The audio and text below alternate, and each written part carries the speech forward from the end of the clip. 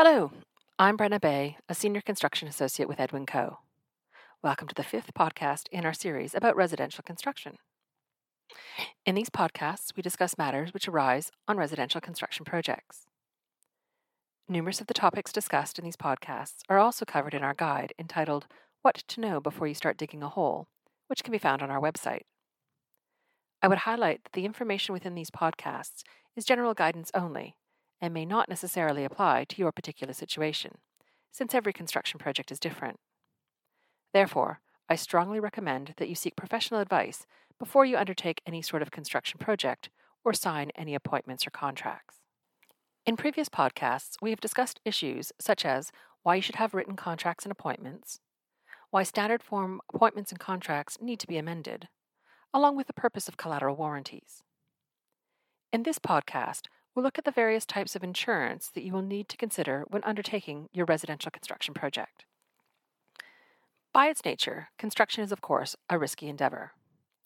As such, there are several types of insurance to be considered when undertaking a project. These include, but are not limited to, existing structure insurance, contract works insurance, professional indemnity insurance, or PI, public liability insurance, product liability insurance, employer's liability insurance, non-negligent insurance, and latent defects insurance, also commonly known as a new build warranty. In this podcast, I will talk about existing structures insurance, contract works insurance, and professional indemnity insurance. We will look at the various other types of insurance in future podcasts. So as a homeowner, you'll be familiar with property or buildings insurance, which provides protection against damage to your home in the case of, say, a fire or a storm. If you're doing works to your property, let's pretend a roof extension, you need to insure against damage to the existing structure, which might be caused by your building works. Often your property insurance policy will have restrictions to the cover provided if you do undertake construction works. Therefore, before doing any project to your home, it is imperative that you first contact your insurer or your broker to understand what cover your policy provides in the event your existing structures are damaged during your building works. Where you're building a whole new home, you will not yet have buildings insurance for that property. In such a case, it's easy to see that you need insurance to cover damage to the building works. Similarly, when doing works to an existing property, you also need to protect against damage to the works themselves during the course of construction. For example, if you are doing a roof extension and there is a fire, while your existing structure insurance will cover damage to the existing building, it will typically not cover damage to the extension itself that is still being built. Such damage will be covered by contract works insurance. When you do works to your existing home, you will insure the works yourself through either an extension to your existing property insurance policy or by taking out a contract works insurance policy. When you build a brand new home, normally the contractor will insure the works either via a project-specific policy or through its contractor's all risks insurance. It is important to understand that all risks insurance provides cover against physical loss or damage to the works executed and any site materials, which is caused by all risks except for those risks which are specifically excluded. This means that you need to see a full copy of the insurance policy to understand what, if any, exclusions apply. Also, where the contractor takes out the insurance, you need to ensure that you are included on the policy as a composite insured.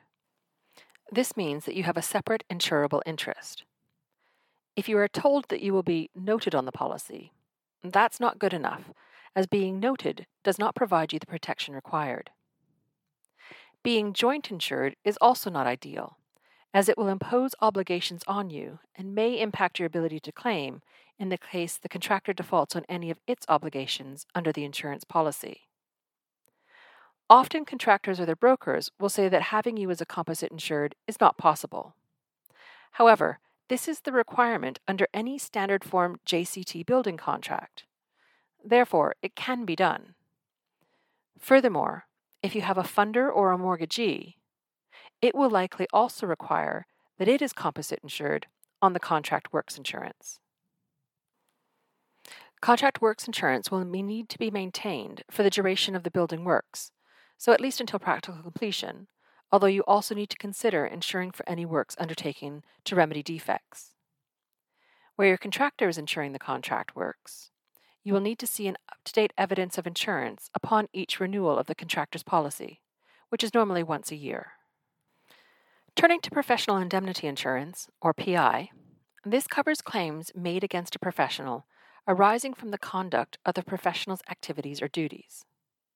Thus, your design team, including your architect, structural engineer, and mechanical and electrical engineer, all need to carry PI. You also need PI from your contractor if it will be undertaking any design of the works. Even if the contractor says it will be subcontracting out the design to a specialist, since you are hiring the contractor, you need it to carry PI. The general rule is that any consultant, contractor, or subcontractor who undertakes design work needs to provide PI. Most professionals and contractors do not have very many assets.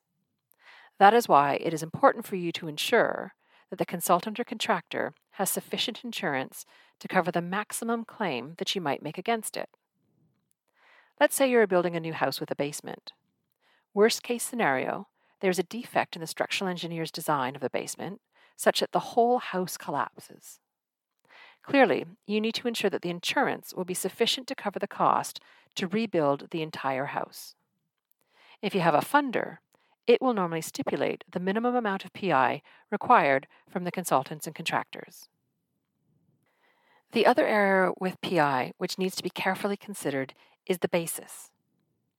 PI is typically renewed yearly and can either be on an each and every claim, an any one claim, or in the annual aggregate basis. The first two options, each and every claim and any one claim, are the type you want. To understand the difference, let's say your architect has PI with a limit of indemnity of £1 million any one claim, and it has 3 claims made against it in a particular year. Your architect has PI cover of £1 million for each of those 3 claims. However, if the architect's PI is in the annual aggregate, the architect has cover of £1 million for all claims in that year. Once the insurance is used for that year, say for the first of the 3 claims, the architect has no further insurance. Therefore, you can see that it is important for you to ensure not only the amount of the insurance, but also the basis of the insurance which your consultants and contractors carry. How long the consultants and contractors must maintain their PI is dependent upon your appointment and/or contract. You may recall in our earlier podcast, we spoke about documents being signed underhand as a simple contract or as a deed. We discussed that for a simple contract, the limitation period is 6 years, and for a deed, 12 years. Therefore, the consultants and contractors need to maintain their PI for the time frame of their individual liability, being 6 years if they've signed the contract underhand, or 12 years when signed as a deed. So in this podcast, we've seen that there is a plethora of insurance that needs to be considered when undertaking a residential construction project. We spoke in detail about existing structures insurance, contract works insurance, and professional indemnity insurance. While it can be easy to overlook insurance and consider it an unnecessary cost, by their nature, construction projects are risky. Therefore, it is highly advisable to speak with a specialist construction insurance broker prior to commencing your residential construction project. I hope you've enjoyed this podcast and will join us again next time.